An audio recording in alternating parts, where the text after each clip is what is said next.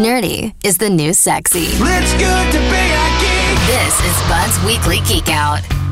Good morning, Webmeister Bud. Hi, Dylan. Hi, Jason. Hello, Bud. What's on the Geek Out? First, a most unfortunate update to last week's Geek Out. Facebook and Instagram will indeed end news sharing for all Canadians. Right. Cool. Right. Yeah, they don't agree with Bill C-18, which passed into law last Thursday and which could compel companies like Meta and Facebook and Google to pay media publishers for their content. So instead, they're just shutting down the whole idea of news in Canada full stop.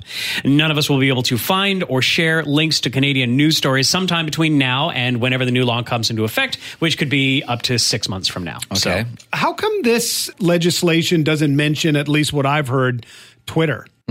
that's a great point because Twitter is a huge news source Yes, for a it lot is. of people. Well, Yeah. I mean, Twitter's a scourge of the earth like all the other ones. But at the very least, as long as you curate properly, it does operate as a fantastic news ticker. I know a lot Real-time of people news. Sure, of are course. still very active in So I using find it it. interesting that the one site that is actually supposedly designed to deliver news is the one that isn't mentioned in all of this. I think the answer is that numerically, despite its reputation, despite its sort of cachet, Twitter is quite small Small fry. compared to something like a Google or a Facebook. There's Yeah. a new cage match. It's Webmeister Bud versus Elon Musk. Oh, man. So this week on Bud's Weekly Geek Out, it's a weird one. Here's the gist. If you happen to receive, a smartwatch in the mail that you didn't order, don't use it! Or do, because you're just due for your own stupid decisions.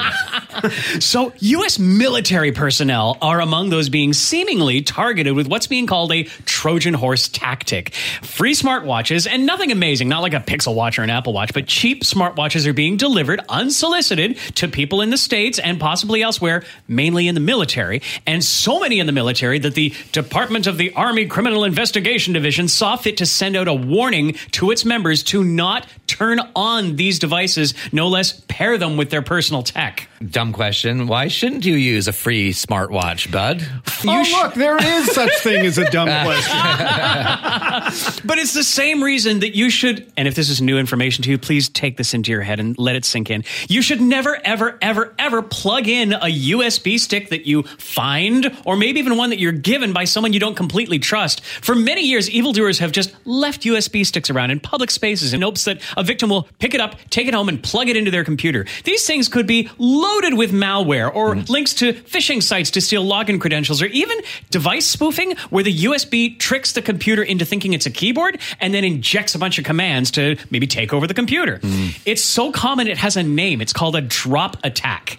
If you remember Stuxnet, this was a high-profile industrial infection where a number of sites in Iran were infected by a computer worm, including a uranium plant. That began with a USB drop attack.